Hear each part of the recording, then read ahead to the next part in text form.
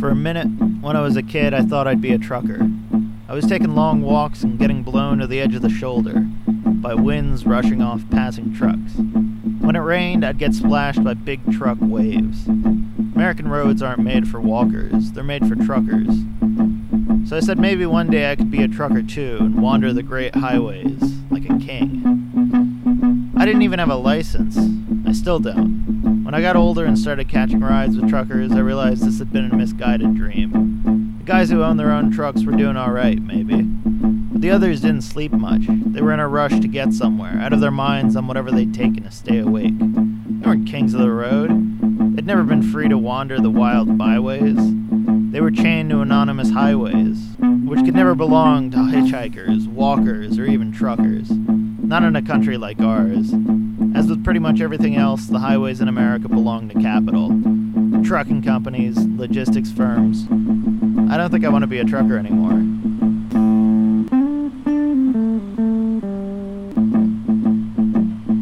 Truckers and hitchhikers should have a symbiotic relationship. Truckers need someone to talk with to keep them awake. Hitchhikers need a ride, and truckers go a long way. But in a lot of places, truckers aren't allowed to pick up hitchhikers. The bosses and insurance companies inveigh against it. It's always been this way, and there have always been truckers who've ignored the regulation. Steinbeck's Grapes of Wrath opens with Tom Joad catching a ride with a trucker who's not allowed to pick up riders.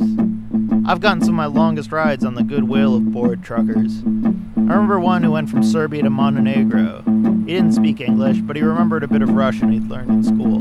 Most of it in the form of Pushkin poems, hammered into him in that great forgotten age of rote learning. As we sat in the long line of trucks waiting to cross the border, he filled about half an hour reciting all the poems he could remember.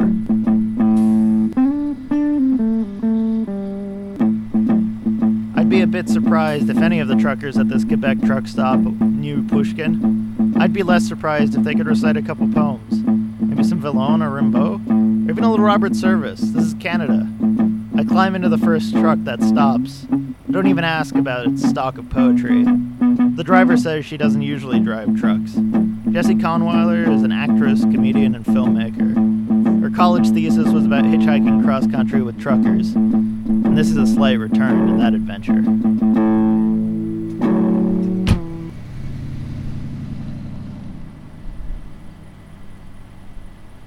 I guess like the first experience of hitchhiking was when I shot the documentary, and I didn't even think of it as hitchhiking. I was just like, well, I'm making this project about truck drivers, I better get in one. I think it wasn't until afterwards that I was like, oh, I guess that I was hitchhiking, you know.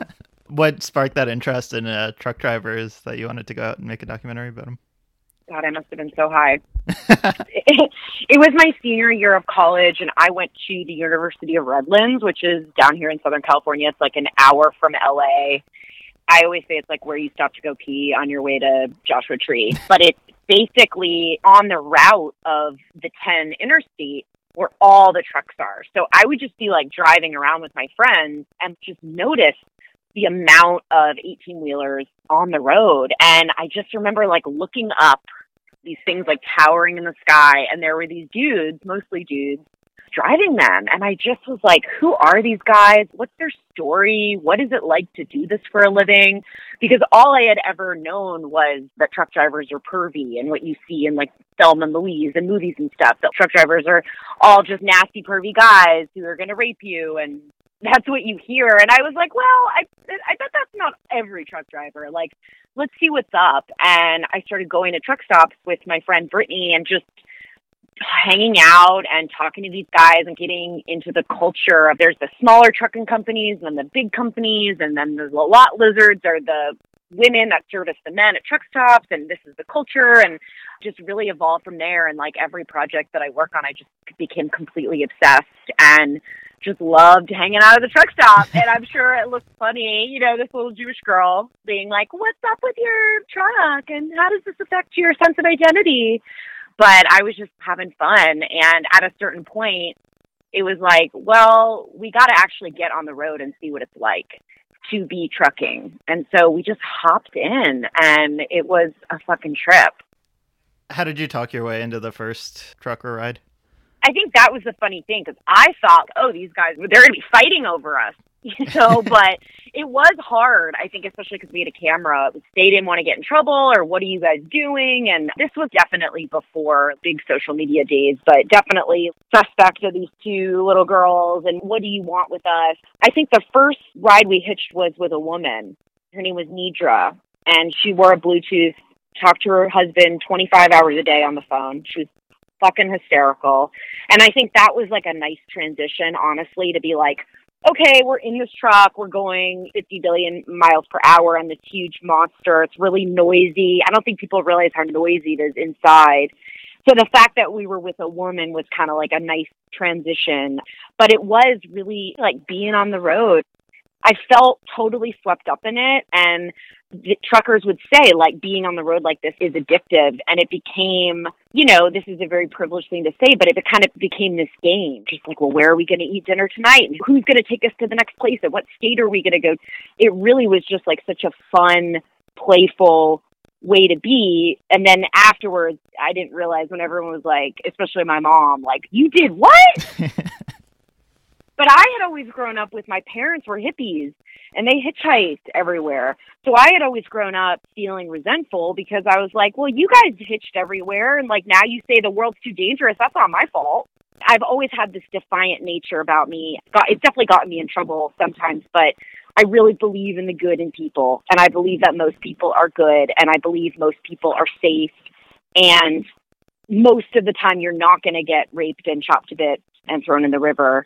And that does happen, and it certainly happens when women get into cars. I don't know if I would, to be honest, I don't know if I would do this project now at 35. But at 20, I was like, fuck yeah, giddy up. Was the decision to do the project with a friend influenced by those anxieties? Yeah, definitely. I think it was nice to have each other, but I also think when you're with your friend, you're both kind of pushing each other, like, let's go one more ride, let's go to one more state, like, let's take one more Klonopin. We kind of would egg each other on in that way. Were you getting sort of passed off from truck to truck, like truckers radioing each other to get you another ride, or were you actually walking around the truck stops asking people? We would get dropped off at a truck, and then we'd break it up. Like, we went up to Portland, and then we stayed with some friends for a couple of days, and then they were like, really? You want us to drop you back off at a truck stop? Are you serious? What is that? And yeah, they just dropped us off, and then we started kind of getting into a rhythm with it, and we kind of started to learn the language, and we probably also started to look like we had been on the road. We kind of started to look the part more. So I think we just became more confident with, like, yeah, we need a ride. Like, let's go. Come on. And also we're doing this documentary, and I think the documentary, you would think, would intimidate some people or make people not want to talk to us. Listen, we could not get these guys to shut up. I mean, once they started talking, because they're so lonely. Yeah. Even if you have a Bluetooth or whatever, you're on the road, you're by yourself. A lot of the truck drivers that we went with, they didn't actually really participate in a lot of the trucking culture, because we saw some of that CB talking nasty over the radio, having lot lizards and stuff, which, no judgment. That's how people make a living, and that's what some people want to do. And, there's a lot of drugs and stuff that people do. But most of the people that we hitched with were just good dudes. And I remember one guy, his wife had just left him because he was trucking. He was never home. And just people really trying to provide for their families and make a name for themselves and really live this American dream. And in the process, they had no life. Their life was in this cube of metal. That was the sad irony of it. How often were the people you were riding with commenting on, oh, this is dangerous to be doing this? Because there's at least one guy in Little America who does. Yeah, the truck drivers were worried about us. And that was a mirror into like, oh, are we doing something dangerous? But when you're young, it just felt right. Hanging out at a truck stop. People ask me, like, what, not to be too masturbatory right now, but like people have asked me, like, when did you know you were a filmmaker? When did you know you wanted to do this? And I really remember a moment of being at a truck stop at 3 a.m., waiting for the guys to leave and the new guys to come in and trying to figure out what's our next ride going to be, what's our next day going to look like. And we talked to this sex worker, we interviewed her, and I just remember thinking, like, I feel home. I feel so right, and I feel in the flow of the universe, and I feel like I'm exactly where I'm supposed to be.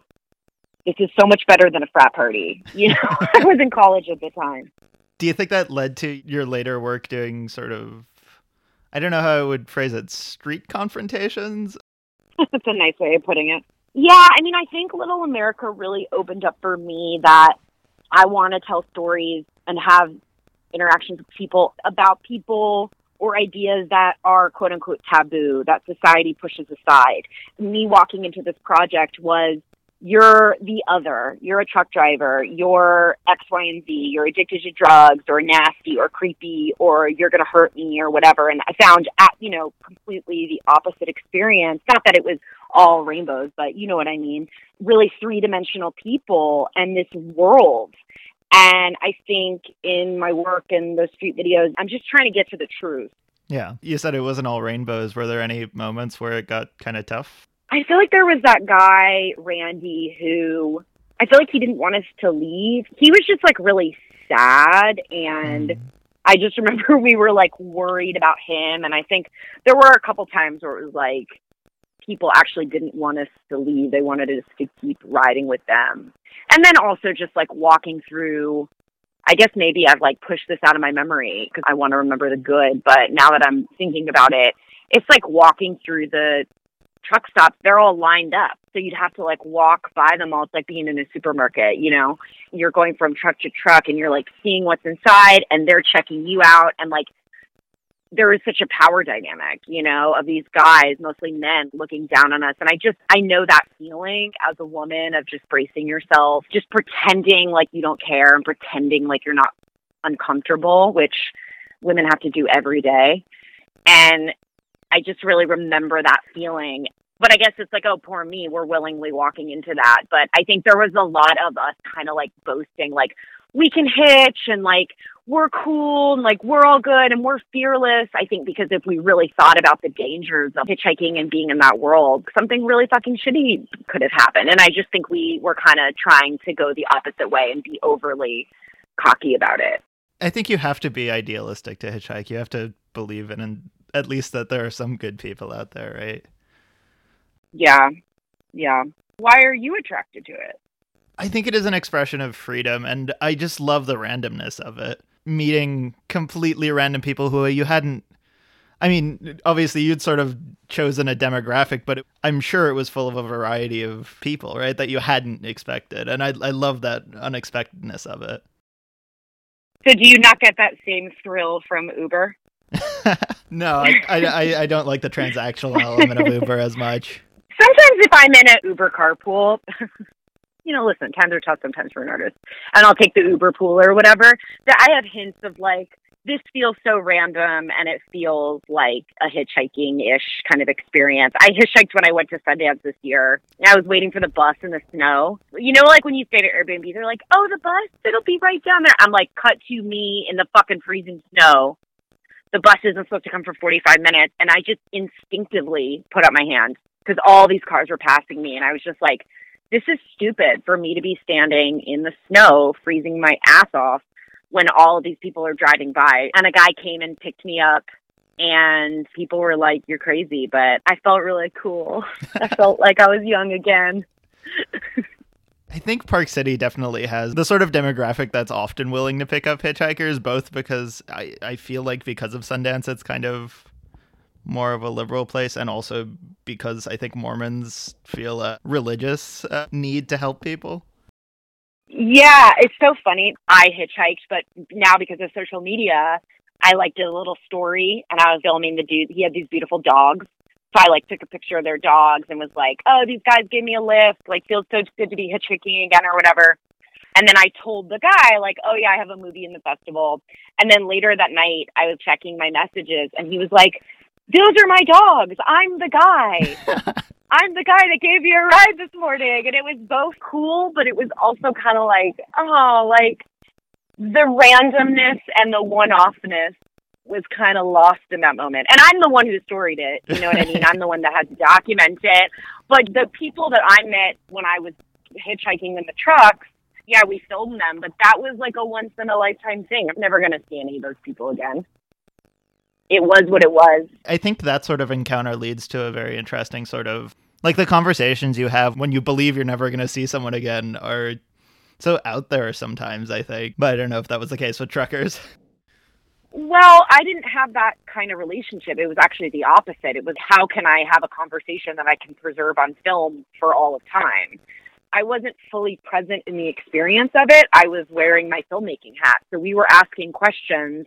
And then even when the cameras were off, still kind of relating in that way of, okay, this is the character and this is somebody that I respect that's trusting us. And I felt really grateful, but I also was like, oh, this is my interview subject. And I was kind of editing in my head. So I think you have to be a little bit removed from it when you're filming. You have to be both completely in it and also removed from it. You know, you're editing this interview right now. Yeah, observation changes the experience. So did you only ever get off at truck stops, or did you ever ask truckers, oh, seems like a really cool place, I would kind of want to stop here? Or was it entirely truck stop to truck stop to truck stop? Oh, you don't tell a trucker where to stop.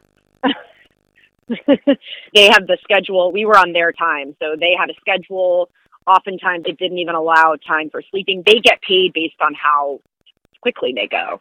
That's why drugs are so prevalent and Red Bulls are so prevalent, because they have to get there in time. So we were hauling ass, which was interesting in and of itself. You know, you really learn to hold your piss.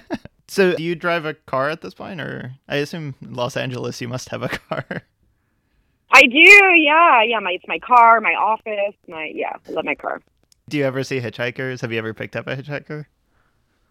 I've seen hitchhikers, not in LA, but I've definitely been on road trips and I've never picked one up.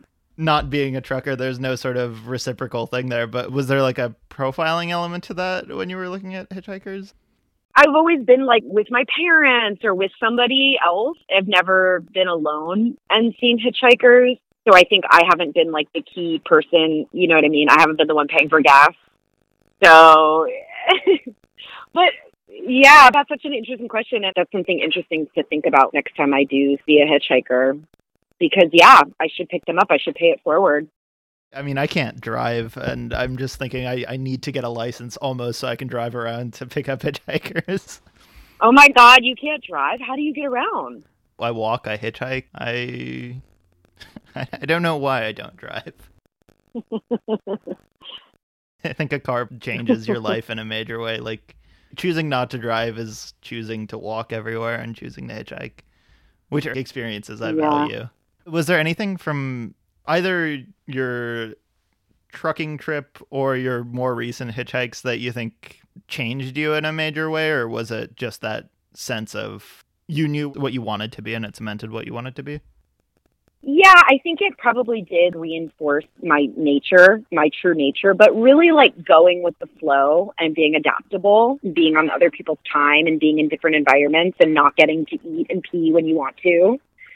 And really like the present moment, which sounds convoluted because it was like being present while also filming. But really, the movie was about people in their lives and talking to them like human beings. Yeah. And that's what my life is about, not just my work. So I definitely feel like hitchhiking is on brand. Oh my God, I said it. So cheesy.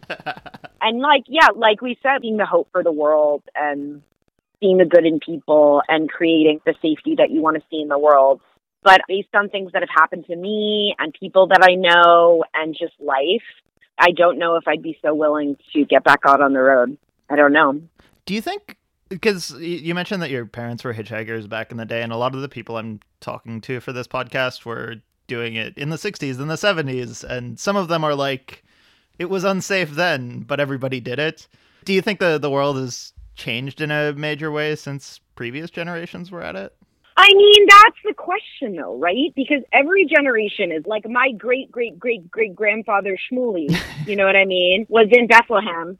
Like, oh, in my day, now it's all fucked up. So that's kind of the eternal question. Like, I'm already telling my nieces, oh my gosh, in my day, it was so much easier to blah, blah, blah, blah, you know? So I don't know. I think yes and no.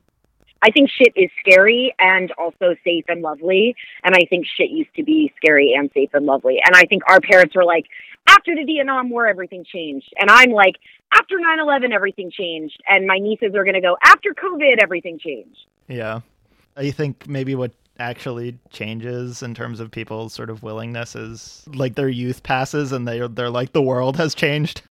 I think it's chicken and egg. Like, I think specifically about hitchhiking, I think people are scared to hitchhike, which makes people scared to pick up hitchhikers. It's like two people that are like, what? You said it first. What's going on? We're not like, it's like, okay, we're not doing that anymore. And that sucks. I think we should all make like an agreement. Like, there's a lot of other shit to avoid. You know, avoid Republicans before you avoid hitchhiking. There's bigger problems.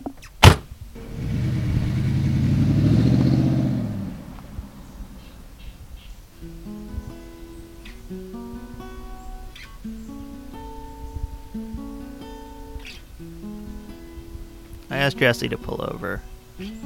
I got out and she drove off, leaving me to marvel at this stretch of Route 172 on the shores of the Saginaw River. There's something about the sky here. It looks endless. I don't know when I'll see a sky like this again. The river flows beyond a chunk of mud. I'll climb over the barrier and prop myself against my pack to watch the sunset on the river.